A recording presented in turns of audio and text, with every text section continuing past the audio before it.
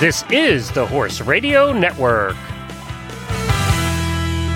This is episode 159 of Horsemanship Radio, brought to you by Monty Roberts University.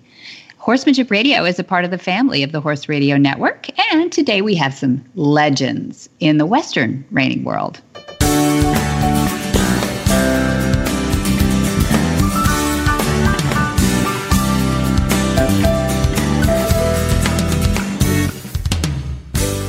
This is Debbie Laux, and you're listening to the Horsemanship Radio. Thanks for joining us. Horsemanship Radio airs on the 1st and the 15th of the month, and I have my producer, Jen, with me today. How are you, Jen? Greetings, Debbie. It's summertime in Florida. How about California?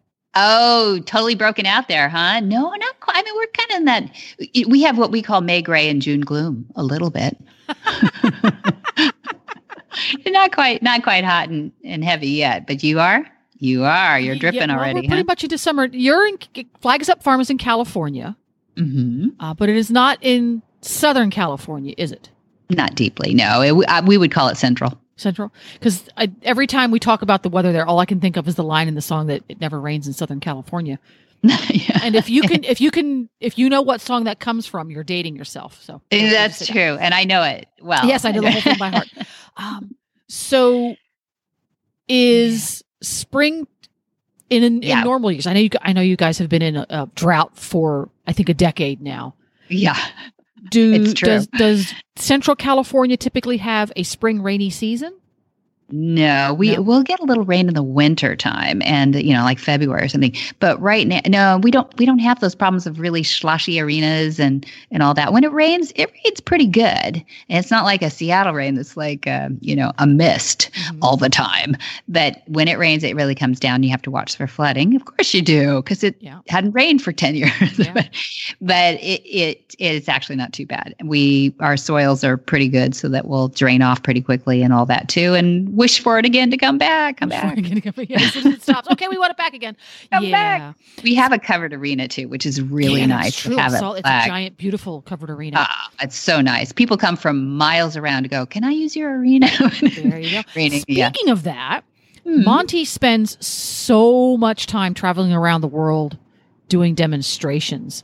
Does the training of horses continue by way of trainers who are on staff at Flags Up Farm when he's on the road, or are there independent trainers that use the facility? How's that work? Well, we have a couple of trainers there, yes, that train their own horses and have their own barns there too. And, we're very particular, as you can imagine, and they're wonderful. But we also do have a rhythm to the training too. We're really known on Flags Up Farms for the training of racehorses, So we have this rhythm of part of the year they're at the racetrack, and part of the year they're there starting. So Dad's there when he has to be, for the starting or for the graduation of the certified instructors, when he does the advanced courses and things like that. But then he gets back on the road and starts horses or fixes horses or helps horses all over when he's traveling. So there's kind of been a rhythm for the last 30 years of doing all that. But Flag's always active. Yeah. But it does go through its seasons of a bunch of thoroughbreds coming in and then a bunch of thoroughbreds going out. And we have our riders and our trainers and And since Flags Up Farms is open to the public, people can stop by and visit. If they were to stop by on a typical early summer day to get a tour, what might they expect to see as far as horses and people doing things with horses? I hope they're early risers, because we do get those horses out pretty early, 7, 8 o'clock, and really the farm opens about 9 o'clock. The gates, you could just push the button and come in. It's a self-guided tour, and we do have different areas on the farm that people can kind of find and become acquainted with. You can explore. It's really nice. I mean, sometimes people even bring their picnics and they sit in the grass. We have a little park area, and it really is a cool place to kick. And people bring their kids, school age kids through and things like that too. We don't do the public tour-ish kind of thing, because we're a working farm. But we've never locked the gates. We've had visitors welcome there since 1966, and we're not about to change. So it's a lot of fun to come. People come from all over the world. They really do what I call pilgrimage there, to see the iconic round pen, where a lot of back when people thought round penning. Well, if you have your Monty Roberts University, you've seen that round pen. Exactly. It is that round pen. And we have several on the farm too. We have another structure that's like that, slightly smaller. And then we have lots of portables, and we've got the gentling facility. A lot of people don't find the gentling facility. If you're listening to this, ask where the gentling facility is, because it's in the back. It's very quiet, and it's where we start the Mustangs and the gentlers.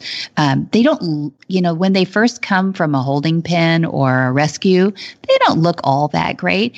And so we got to thinking, people are going to come on the farm. The first horse they see out of context. Yes. Out of context. Yes. It might look a little funny. So we've got them in the areas in the back where it's quieter too. They're not so disrupted. Yeah. Back they're there. stressed already. The last thing they need is a lot of traffic going by, and Yeah. But they look awesome. By the time they go home, to the rescue place, or they're adopted out, they look amazing. Those Mustangs are just incredible. Anyway, they're such survivors, and they're so well built and all that stuff too. They have to be to survive. So it is a beautiful thing to see the before and after too. I do wish people get to see that. Well, there we go. Well, we will all be traveling again soon. Yeah. And if you're not sure why I made that reference, because you're listening to this show in 2023, just Google 2020 travel restrictions and you'll know why. Yes. Speaking of longevity and speaking of legends, we've got a couple on the show today. Dear friends, each one of them, and Ron Rawls, Chris Cox, and get time with Dad. So these three on separate phone calls had some great conversations, and they wanted to check in with each other while people were off the road right now, and they wanted to see about how is it that these guys have been around for so long in an industry that's changed a lot over the years, but these guys are champions. They're amazing talent with a horse, and I think they are. All three of them are great students of the horse. And I think what I learned in these conversations is that they bolster each other, the competition and the knowledge that they're out there creating new ways to do things better and getting better with their horses. And then they liked comparing notes. Trainers of 50 years ago didn't like comparing notes. These guys really do. They really like to know that horses are on the right track, that horsemanship is going in a good direction. And that's what I love about these guys. They're really good. Well, there we go. And we're going to get right to our first guest after we hear from Equus Online University. A couple of years ago, I don't know how long ago it was now, but we had you on a number of our shows talking about the Equus Online University, which had just come out. It has developed. It's become better with the search engine in it, and it's become better with the forum because we have such an amazing. A lot of those forums, people get on there and go, "Oh, no, you're not. Yes, you are. No, you're not." Yeah, usually it ends up with the whiners on forums. Exactly. Right. And it's not. What I see is a mentoring. Actually, it's almost the polar opposite, because we do give these rosettes out for people who've completed so many lessons. And once the rosettes started, now we have we're up to 5 rosettes for somebody who's watched every lesson. And you have those rosettes by your forum personality in your profile. And so you can really see who's watched all these things. So it gives them credibility when they come in and say, "Hey, have you watched this lesson?" So people come on there and they're using it as a training tool, frankly, and they get on there.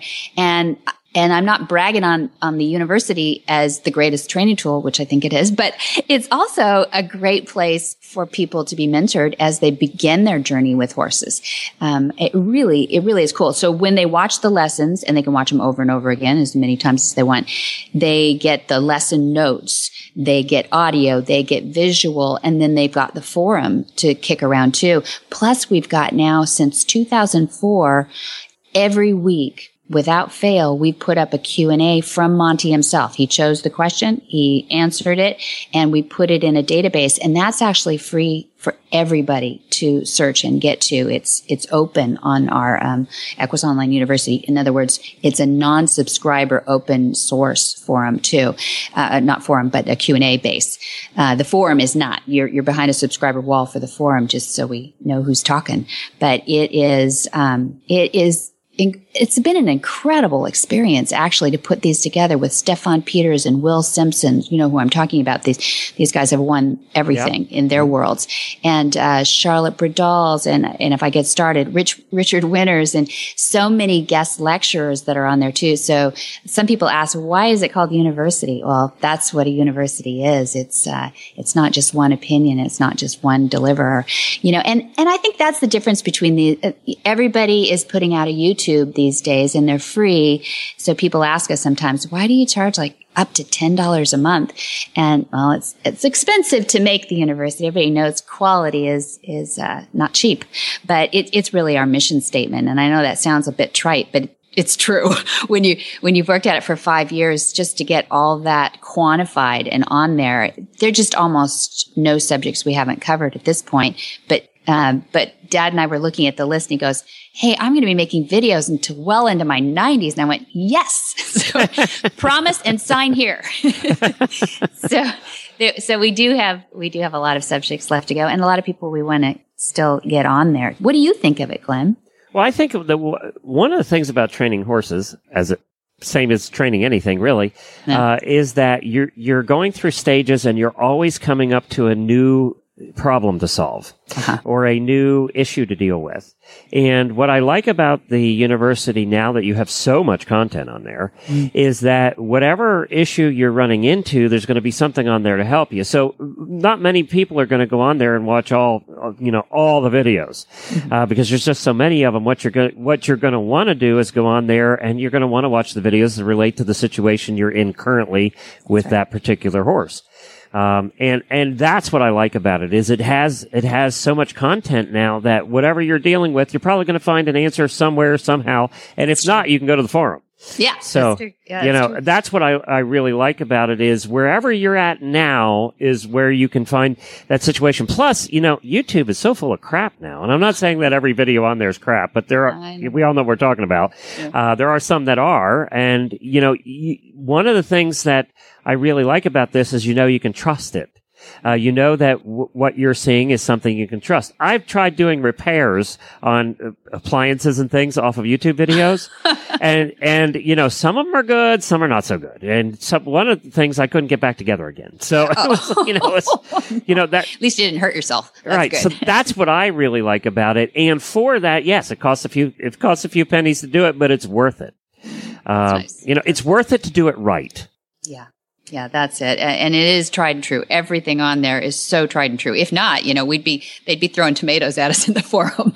But it really does work. And we are so happy that so many people have been interested enough at least to go there, and I should plug in the website right now is www.montyrobertsuniversity.com, because people can get a free day pass on there and go see what we're talking about, and check out that search engine too. You can put in the weird little keywords and you find all kinds of crazy stuff. It really is cool, and it breaks it down by not just the lessons first, then it goes into the Q&A database, and then it goes into the forum. So you can actually pick and choose where you pick up those keywords from too. So it's great. And then you also have little challenge questions, which I love, the little tests at the end. There's always 4 questions at the end of your lesson to make sure that, you were watching. And if you get it wrong, it just says, want to try again? And so by process of elimination, you get it right. And then it moves you on. And that's how you get your rosettes, that you've accomplished that lesson and that you get to move on. But what you just said is so important, because when we were setting this idea up, Nothing really existed like it. We didn't want it to be first you have to do one, and then you have to do number 2, and then you have to do number 3. And like it was some sort of programmed process. Yeah, because that never works. It doesn't. No. Because we wanted people who were amazing trainers to jump in there and go, this is what what does Monty say about this? Or what does this trainer say about that? And they could be at a world-class level, or it could be a very beginner saying, where do I start first? And you can just go down the lessons if you want. But, it's like you said, if all of a sudden you have a horse that won't load and you didn't have one last week that didn't load, you go to the loading lessons, right, and it's a whole series on it. And it's MontyRobertsUniversity.com? That's it. Yeah. Thanks for asking.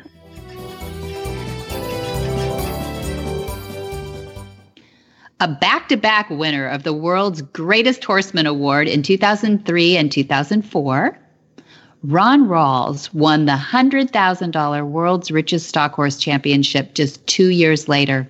In 2010, he took home the AQHA Junior Working Horse Reserve World Champion, the National Reined Cow Horse Association World Champion Hackamore, and the NRCHA Stallion Stakes Championship trophies. He was inducted into the NRCHA Hall of Fame and is close to achieving the $1 million in a career earnings mark. Today, Ron is still training and showing and loving every minute of it. He and his wife, Patty Rawls, make their home at the training facility in Gainesville, Texas. Well, I just want to say welcome. I want to say welcome to Ron Rawls and Monty Roberts, old dear friends. And there's a story between you two, and it's a good one. I love your story, and maybe we could start off by just letting the listeners in a little bit about how you two got to know each other and how you both have developed along the same parallel lines into excellence in the horse industry, and how much of an influence you are, and you can brag on each other.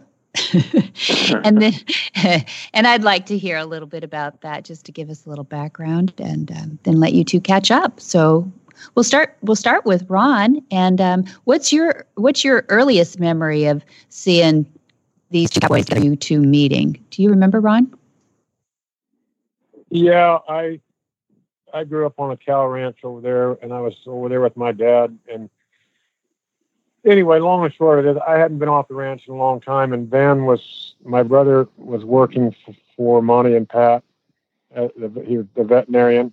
Mm-hmm. And I scraped together a little gas money. I thought I'd go spend the weekend, see Van. I hadn't seen him in a long time.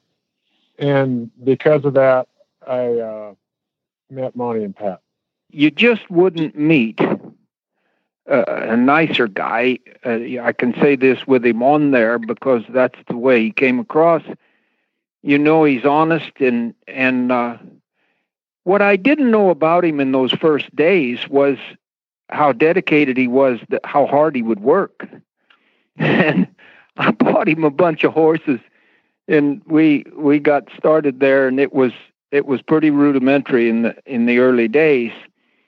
And off we went up to Reno to the Snaffle Bit Futurity, and I'm sure his eyes were out on his cheeks and wondering what the heck all this is about with these people that show horses and what they do.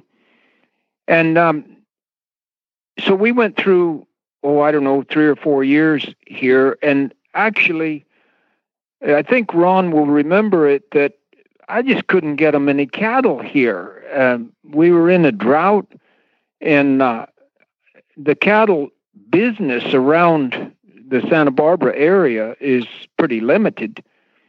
And along come these people from the cattle sales yard up in Templeton, California, and they talked to Ron about going up there and putting an arena in, and they had a lot of cattle coming through for these sales that they put on, and the cattle were coming from Bakersfield and all up through the San Joaquin Valley and clear up to Salinas on the coast, I guess.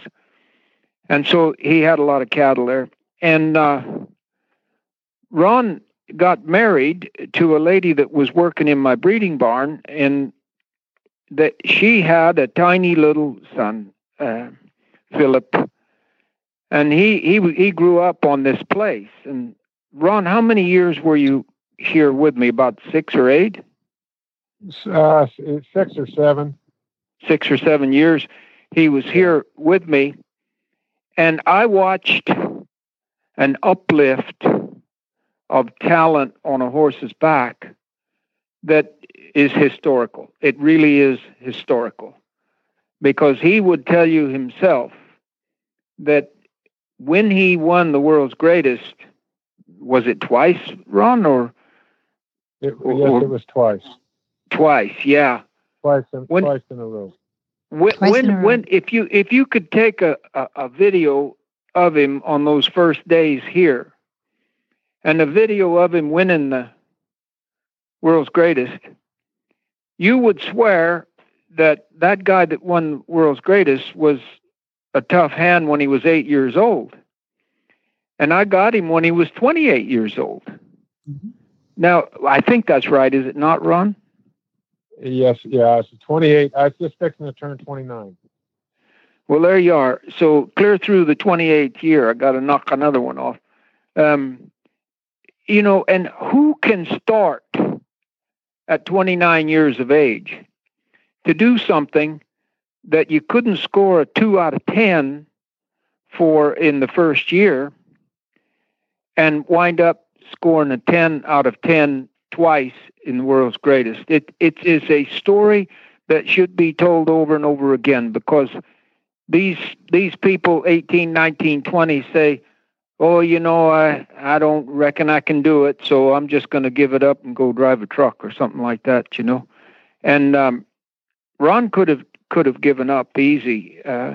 I know Van was helpful, and we altogether we had about 5 brothers that worked for us from one time or another. Ron can tell us, was it 4 or 5 brothers that worked for us here, Ron? Van and me and Steve and Alan. 4 of you, huh? Yeah. Yeah. And just people of the greatest quality in their core that you could ever imagine.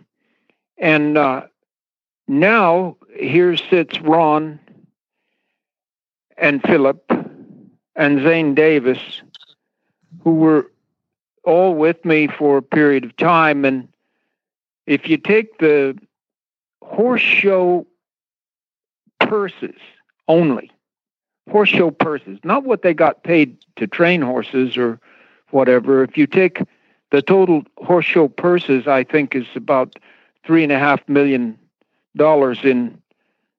in horse show purses that the 3 of them have collected all together.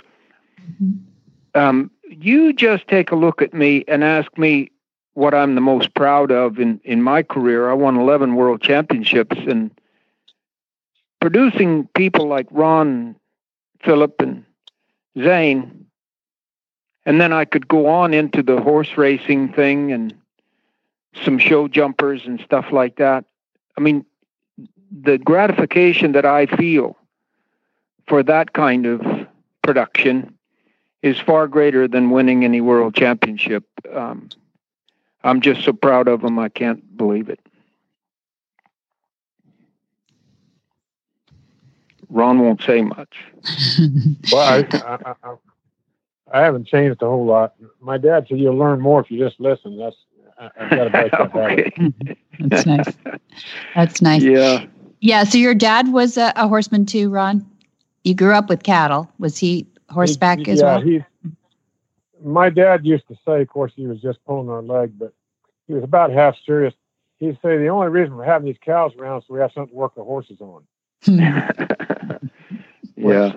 Yeah. And so you were a hand from the early days, but you've gone into even coaching now too. I know you've coached some top barrel racers and other things too. How does it feel to be on both ends of that now, not only being the student, but now the coach and mentor?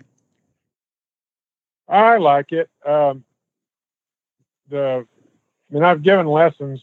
Even when I was there at Monty's, I had lessons to give. Once Monty got me lined out, I had lessons to give there. So I've always done that. But the barrel racing deal, I do some private lessons here at my place, but I do a lot of clinics on the road, and I like it. It's probably 10 or 15 years ago, it probably wouldn't have flown too good because I don't think they were ready.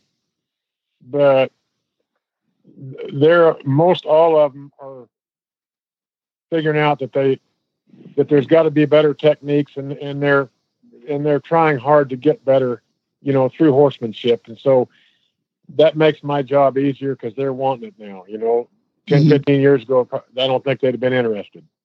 And I like that you said horsemanship too. What are some of the parallels between reining and barrel racing, if any? Well, I don't know if there's any actual parallels in the training. It's like anything. I don't think it matters what horse industry you're in. The broker your horses are, the parts are broke right. You can move parts. You can manipulate a horse's body easily, and they like it. The broker they are, whatever event that is his, they will be better at it. I don't know if that answers your question, but it does. Sure. Do you think you coach your students to be more of a partnership with their horses? What draws the best out of their horses when you see a good student? Well, I just I just introduce them to a different technique. And basically, if I was going to sum it up real easily, I think I try to make them understand and learn the mechanics of a horse. Horses are all made the same. Some are better, God-given better athletes than others. But they all have the same parts.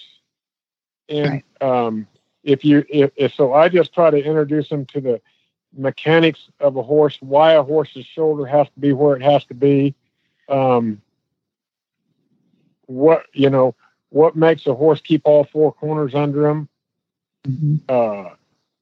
Is basically straight lines, which sometimes they have trouble grasping because we're going around barrels. And so, but it's just mechanic is what I try to teach them. And, and along with that, some horsemanship on how to do it.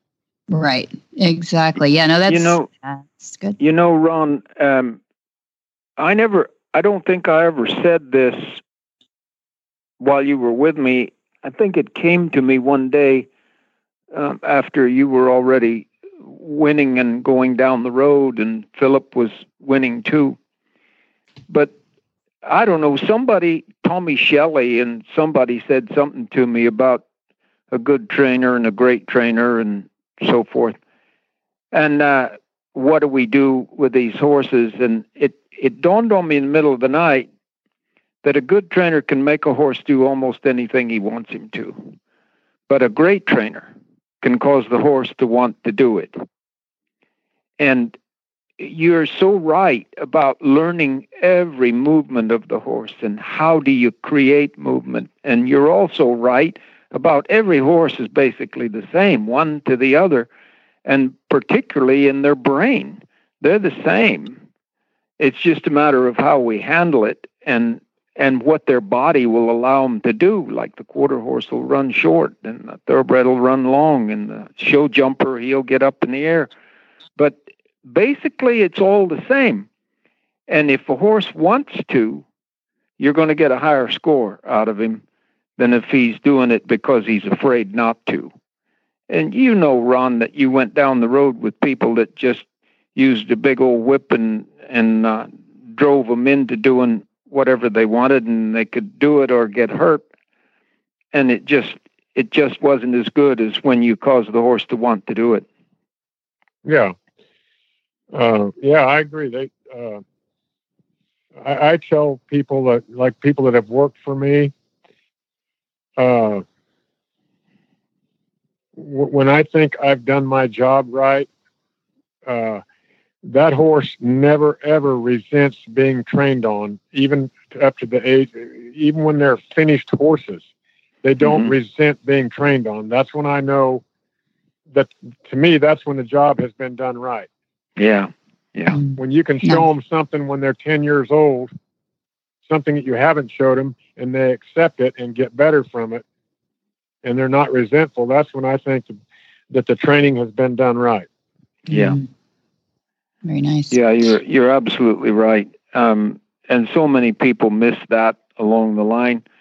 And if you look back at generations before you, force was the main thing. And if you got a horse that was scared enough, you could make him do something. But those same horses wouldn't make it today by any stretch of the imagination. And world champions that were world champions in my day would be 5th, 6th, and 10th today because improvements have been made in every way.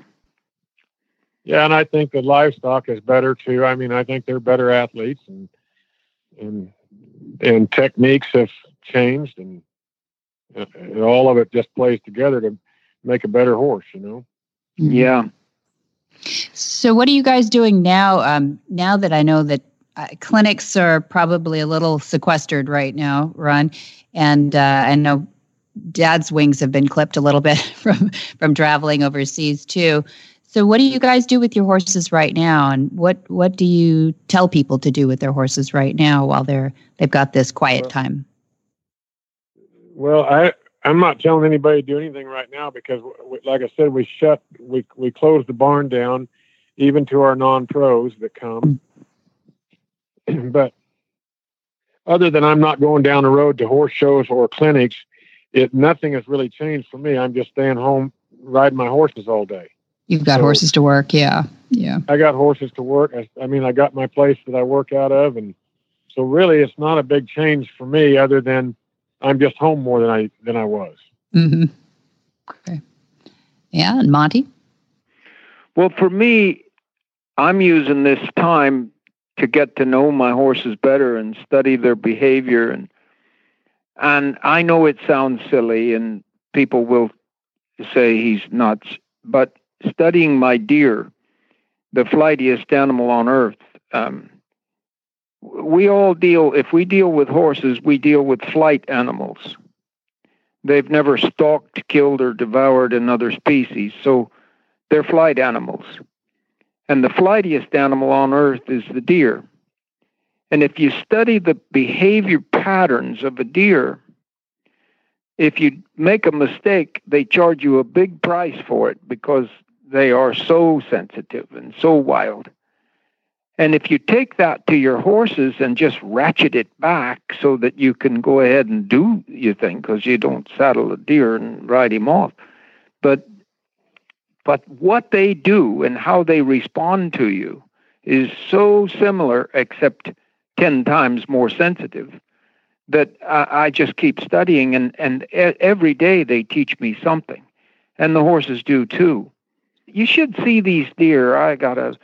There's a Latin statement called positive thigmotaxis. It means that horses are into pressure, not away from pressure. If they feel pain, they'll go into it, not away from it.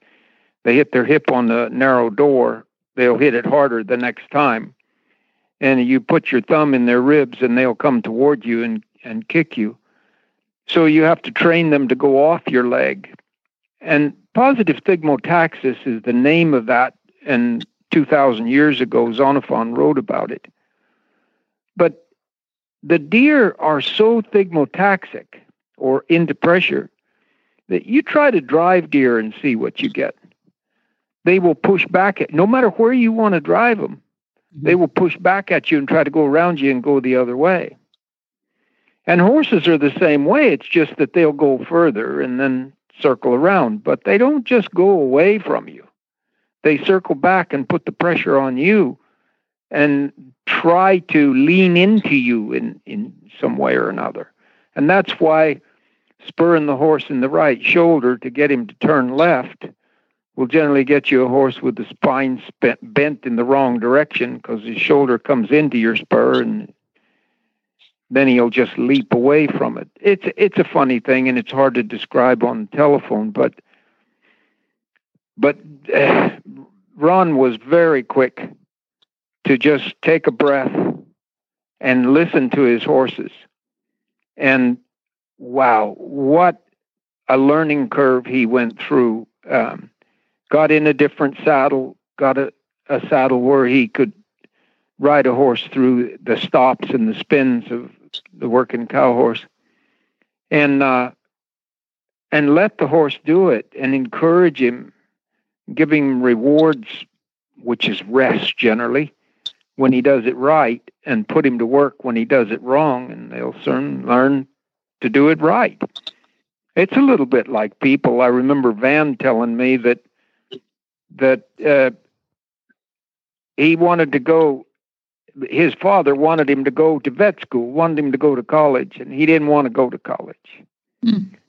So his dad put him digging cattle guards on a ranch he had in a hot part of California. Oh, that'll do it. Yeah, and he dug out about 4 or 5 of these cattle guards and decided college was a better way to go, and turned out being one of the best vets in the world. Well, he is amazing. You put your horse to work when he's wrong, makes mistakes, and you ease up on him when he gets it right, and he'll look to get it right. And it doesn't mean violence. It doesn't mean you have to bash on him. It's unbelievable what Ron has done with his career. Well, it's great to hear your voice again, Ron. And likewise, if you ever get out this way, I surely hope you look me up. Well, I will. I'll make you buy me a big old steak or something. I'll be happy to. Very sweet. I'll be happy to. Okay. Well, say thank you to Patty for letting us borrow you for a little bit, too. Yeah. I will. And Monty, please. I want to thank you and Pat for all you guys have done for me. Well, you already have, Ron, and I have your poster on the door in my saloon in my house, and your note at the bottom of it, and it's a treasure to me. Hi, Carol Herder here, president of Cavallo, home of the world's most trusted and popular hoof boots. You know, one of the most interesting parts of what I do is the many horsey stories I get to hear. Most of them are really uplifting. Some are stories of challenges, and a few are downright sad. Recently, a wonderful woman took the time to approach us at a show to share a story about her horse who went down in quicksand. It started out as a really scary story.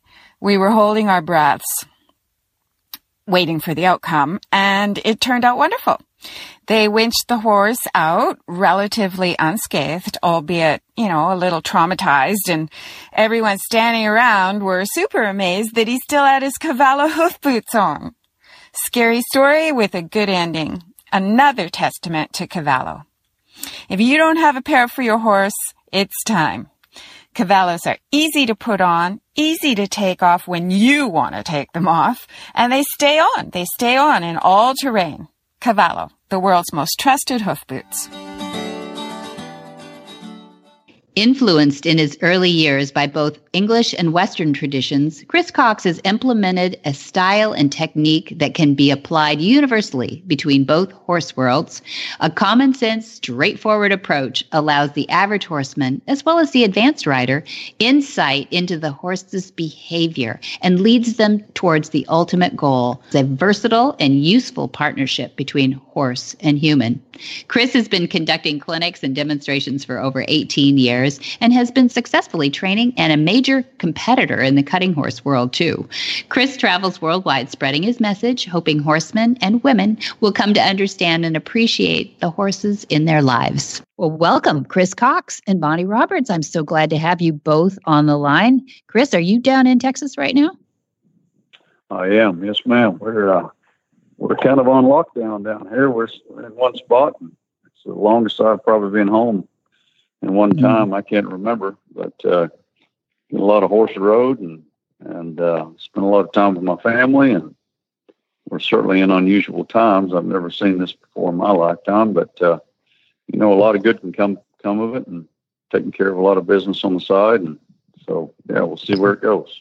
You had a lot of horses, I assume. Then you travel so much. How did you have enough horses at home to work with? Are you starting some new ones?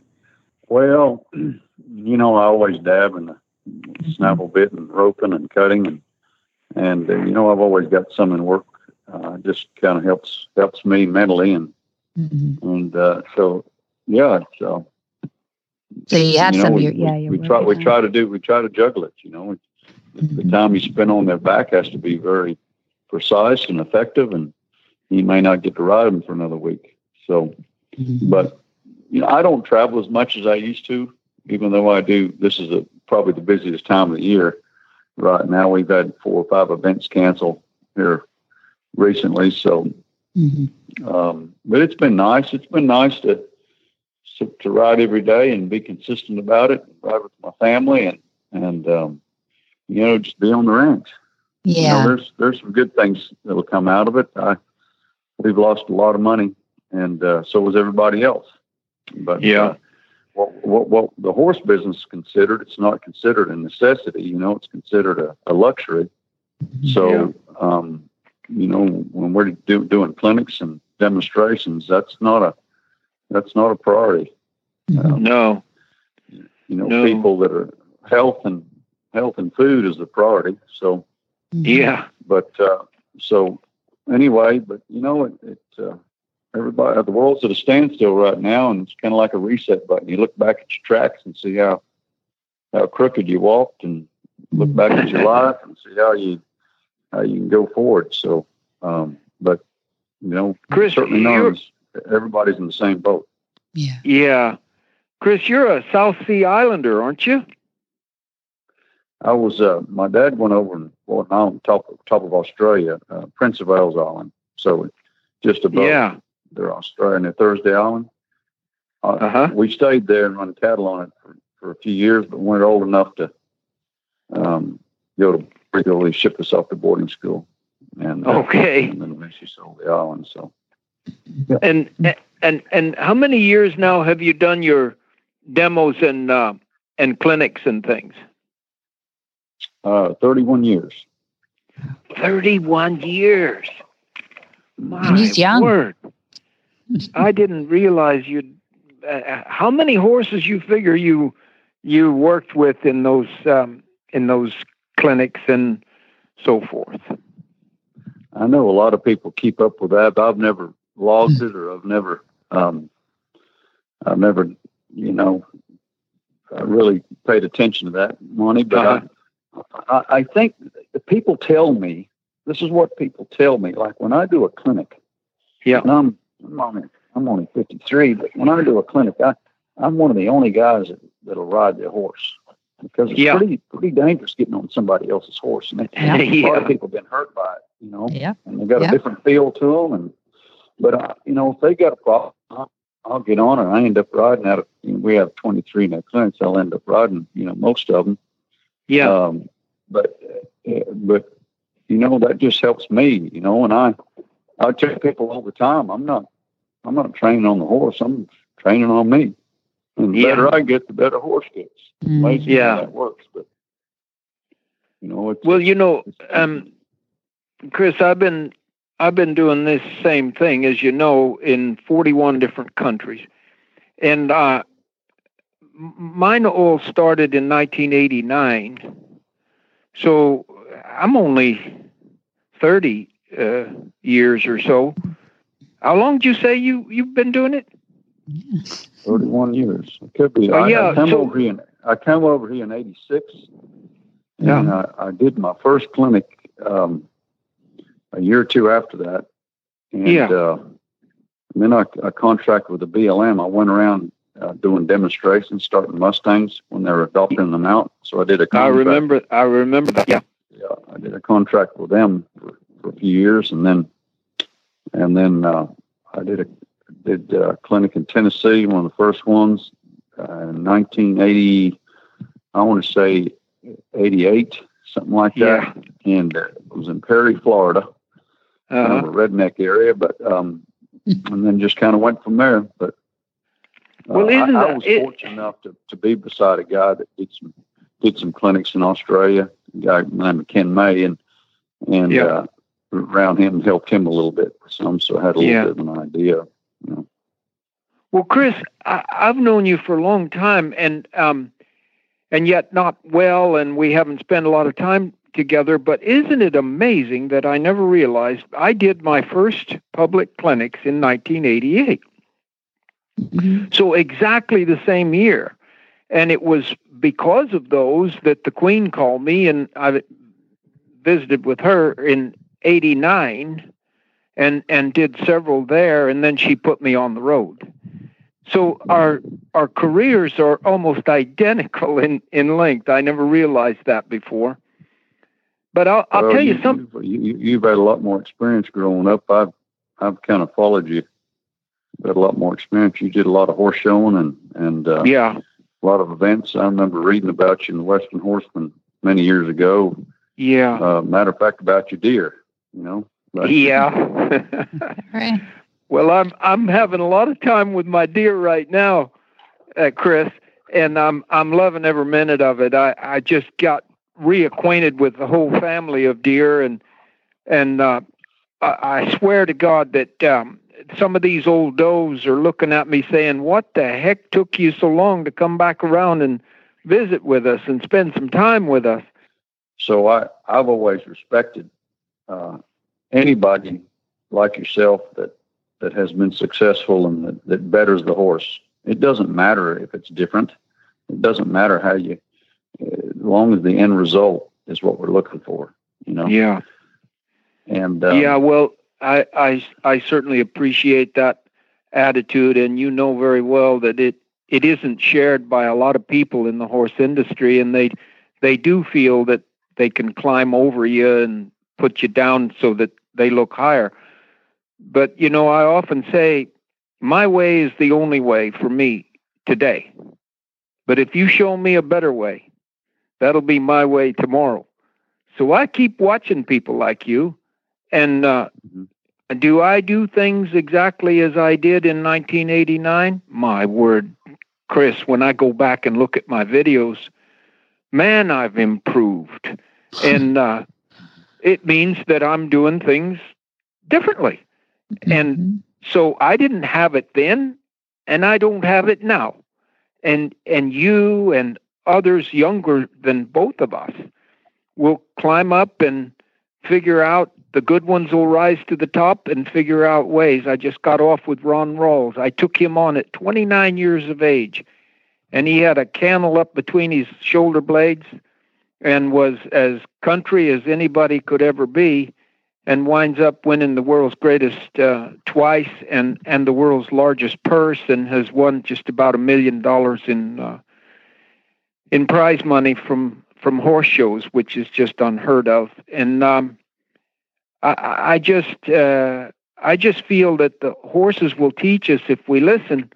And I'm sitting here looking at a picture of Johnny Tivio, and he was the greatest horse that ever looked through the bridle, in my opinion, when he was doing it, when he was looking through the bridle. He's buried now. And I swear to you, I marked a 77 and I think 178 on him. And Chris, everybody that has come along with talent has learned from you and from me and from others, and they have improved to the extent that my 77, I think 2 of those and 178, they would be 72s and 73s today.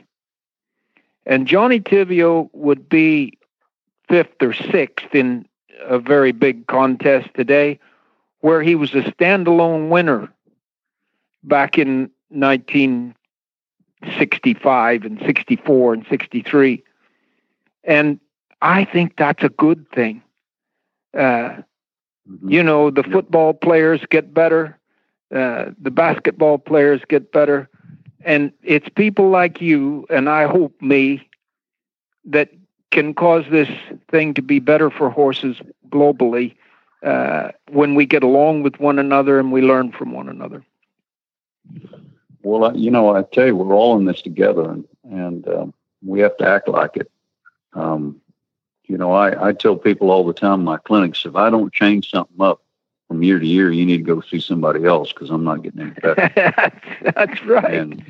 You know, I might have been doing clinics for 31 years, but I wasn't ready back then to do clinics. But, you know, I jumped into it and I was talented, but now I've become a much better teacher. And that takes a while. Yeah. You know, doing something is one thing, Monty, you know that. Yeah. Yeah. You know, there's a lot of great hands we grew up with could do it, but they couldn't explain it. Right. And back when I grew up, there wasn't any videos necessarily you could watch, or TV or anything like that, or internet or YouTube. Yeah. You had to go spend time with somebody. If they were good enough to and kind enough to show you some stuff, man, that was great. But most everybody kept that stuff to themselves. Yeah, that's so true. True. For generations. Chris, you know, I'm sure you've heard of the brothers Dorrance. Oh, yeah. Tom and Bill Dorrance. I knew Tom. Mm-hmm. Yeah. Well, I was raised with them. I was a kid when they were in their prime, you know? Mm-hmm. And I swear to you, Chris, neither one of them could score over a 68. And I remember Bill Dorrance getting run away with and crashing through the panels at Salinas, pulling with both hands on the reins. They were not talented riders, but they could explain it. They could really teach it. And both of them backed down, stepped out of the saddle, and started to work out in their heads what they ought to say to people. And they started a whole new generation of people who took horsemanship seriously as an art form. And then we came up with the next generation that moved on from there. But, you know, a lot of them in that generation were still roping horses by the heels and dragging them across the pen to put the first saddle on. And they were saying, do it. And there's still, some of them still doing it today. That's right. But things change, and we ought to recognize and revere change instead of criticize change. And I just, this call is for me to say to you, congratulations, because we've come through a lot together without being together. And I think both of us have learned to get along with one another and to watch, and I'll take little bits from you. And if you see anything I can do for you, just let me know, because sure, we're in competition, but you know, we can give a guy a hand and get him up after we knock him down, and still be friends. And yeah, I don't look at it as competition, Monty, at all. I think that you know, when I've been to Europe and Europeans come here, they say, "You're the Monty Roberts over here," you know. And I'm interviewed by Europe. They always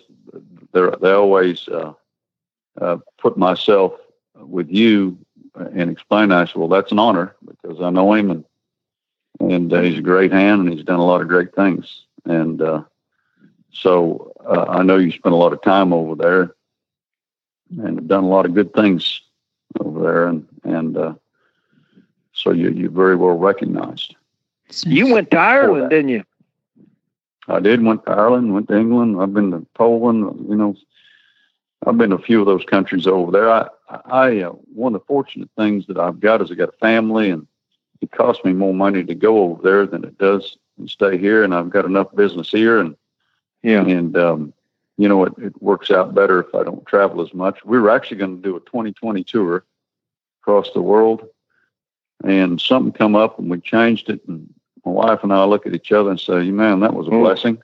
Oh boy! Can you imagine us out there in some country right now? Oh boy! Down? Yeah, it'd be worse. Yeah, be as bad as being on a cruise ship. Yeah, I barely got back from Melbourne, Australia, before they locked that down. I'd be down there, I guess, all summer. That's what Debbie said. Yeah. Yeah, and they need help down there in that racing industry, I'll tell you. But you know, I'm just having fun doing my thing, And at 84, if you don't start having fun with it, you're crazy, because there's not a lot of future in it now. But I'm really, really enjoying it, and looking back on things that could have been different, in my opinion, if people would have seen it the way you and I have seen it, which is to grow together and not to knock on one another. That doesn't help horses, and it doesn't help people either. You know, the thing about it is, Monty, is we've got to recognize styles, whether it's clothing or styles in your horsemanship. There's different styles. Just because somebody has a different style than you doesn't mean it's wrong. Right. And so I've always tried to be that way and be open-minded about different things. There's some things that people do I don't agree with, you know. Sure. But I try to keep that to myself. The public is we have a pretty intelligent public. It works itself out.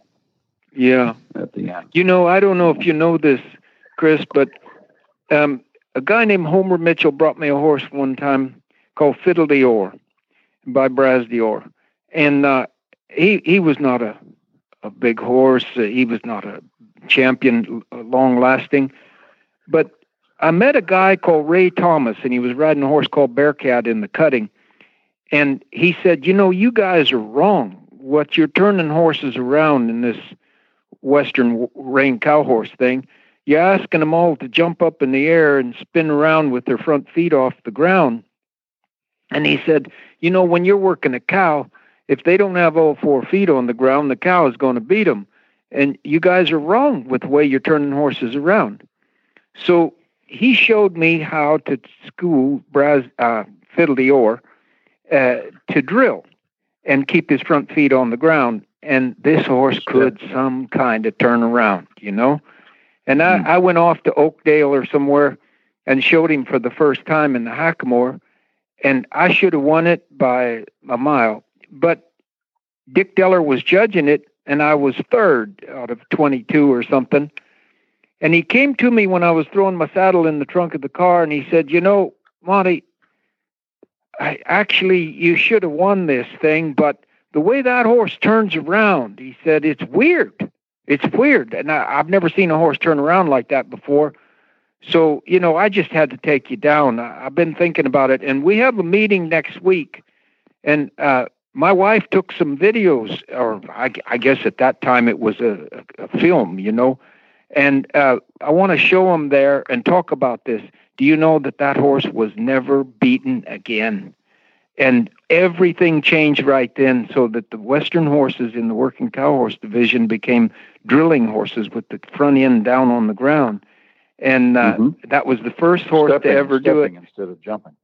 And and it looked weird, you know, so it cost him points instead of making him points, but he won 2 world championships back to back in the Hackamore. And wow. It's one of those things that you could call a fulcrum, or, you know, that point at which the whole world changed for the Western division. Now, nobody knows that I was the first one to do that, and it doesn't matter to me that they don't know. But the world over, if you go to Italy and watch Western horses, they'll turn around this way instead of the other way. Yep. So tell me, Monty, did you know Monty Foreman? Oh, I did, yeah. I met him several times, and I was in Denver when he had a big wreck. But go ahead. Yeah, I was just kind of intrigued about him. You know, I never got to meet him, but over the years, he was kind of ahead of his time a little bit with his videoing and his horses stopping. They were stopping differently, you know. Yeah. And of course, they'd get off them like calf horses, you know. Yeah. And they're stopping a little bit more level. And he was an eccentric kind of a fella, wasn't he? He was indeed, yeah. Yeah, and he didn't mind being the first one to do something, even if it was dangerous, you know. He really would. Yeah. And I saw him have a terrible wreck in Denver with a horse. And all of our horses stopped so much different then than they do now. And my God, you never would have dreamed that a horse could stop like you see these horses stop today, one after another after another. They could have done it the whole time, but we didn't know how to do that. Leave their heads alone and run them to a wall and sit down and not be pulling on them and not get long shanks and chains under their chin and stuff and pull their head up in the air. And Monty Foreman was one of those fulcrum people. He reached out and went for the new thing. And whether you liked it or not, he was changing us. He was changing all of us. And Don Dodge was changing us. And I mean, I could go on and on because Matlock Rose was changing us. And I happened to be that little kid looking through the bottom rung of the fence, wanting to be the best in the world and trying to put everybody's ideas together. And when I look back on it, the people that were terrible still taught me things a little bit here and a little bit there that caused me to cause the horses to want to do it. And you and I both know that if your horse wants to, I'm gonna reiterate just what you said, because everybody needs to hear that. Yeah, because that's one of the most important lessons that I've come. I've had people that teach me something that I knew wasn't great horsemen. I've had people that teach me something that did some things wrong, but there was something there that I picked up that made a huge difference, whether it was right or whether it was wrong. And if you keep your eyes open and your ears signal to the message, there are so many things that you can learn from watching somebody. And it could just be a little bit that'll change a lot of things about what you do. And I learn a lot of stuff what I shouldn't do more than what I should do sometimes.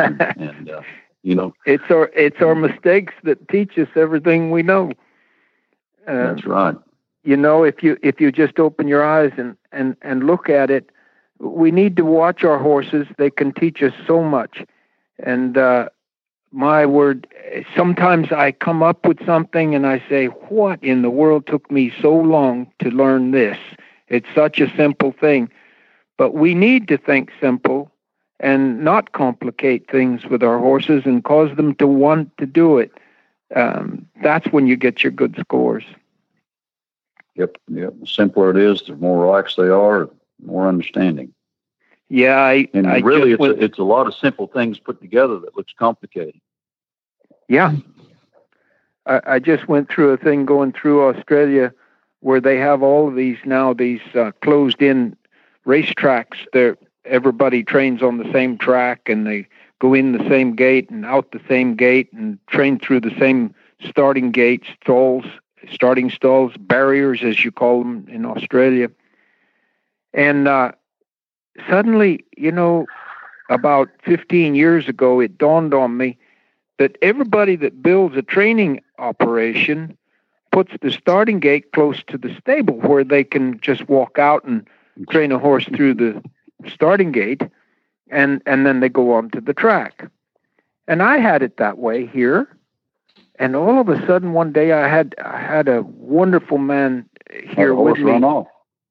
Yeah, and you know, it suddenly dawned on me, Chris, that every time you take a horse to that starting stall that's right close to the barn, his tail's pointed to his house when his head is pointed out to the racetrack.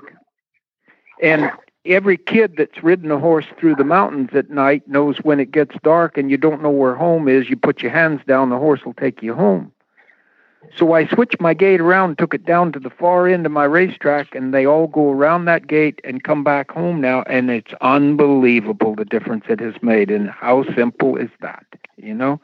And still, 99% of the gate. That's a great analogy. And every event on that, every event that I'm at that sets up a round pen, I'll tell them, put the gate to the opposite end of the gate that you enter. Yeah. Always put the gate to the opposite end. So when they walk them in, when they go to round pen, the gate's facing the other way. It's not facing towards the gate. That's so important. Just what you said. I'm I'm sure on the racetrack, it would be the same thing. Well, those horses that do that, they can't be giving you their best when they're looking over their shoulder. Mm-hmm. You know? And my word, my horses are doing better now. I got a filly here right now, Chris, that they paid $1 million for, and she's bred royally, and they couldn't get her in the gate, and when the gates came open, she wouldn't go out. She'd rear over backwards. She put 3 people in the hospital. And just little changes, and now she's just training beautifully, and she's 5 years old, and they never could get her right after paying $1 million for her. So, and it's simple. It's simple. I'm no genius, but the closer you get to your horses and your deer, the more you learn.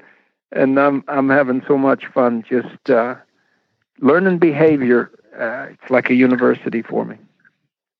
You know, I've gotten to where I try to teach people how horses think rather than teach them techniques. Yeah. And you've got to know how they think first before you can ever ask them to do anything. Yeah, techniques should follow. Very few people know how horses think. Yeah, every technique we use should have a good solid reason in how horses approach that particular problem, and then you'll get it right. Making a horse do anything is a mistake. Thank you so much for joining us on Horseman Radio, both Chris Cox and Monty Roberts. It's fun to hear two such learned men about horses and such long experience in the industry talk and share. And I hope that this happens more often between some of the top trainers on earth, because there is so much to do across disciplines. That's such a foundation that we need to work on. So thanks for being on. Whisper the language of the herd. Listen, you don't have to say a word. It's time for Jamie Jennings to fetch an email from Monty Roberts' inbox and share a morsel of Monty's wisdom in a little segment we like to call Ask Monty. Leave this world a better place than mine. The magic in the language of the herd. Hi, this is Debbie standing in for my dad, Monty, who's standing in for Jamie, who usually reads the trainer's tip.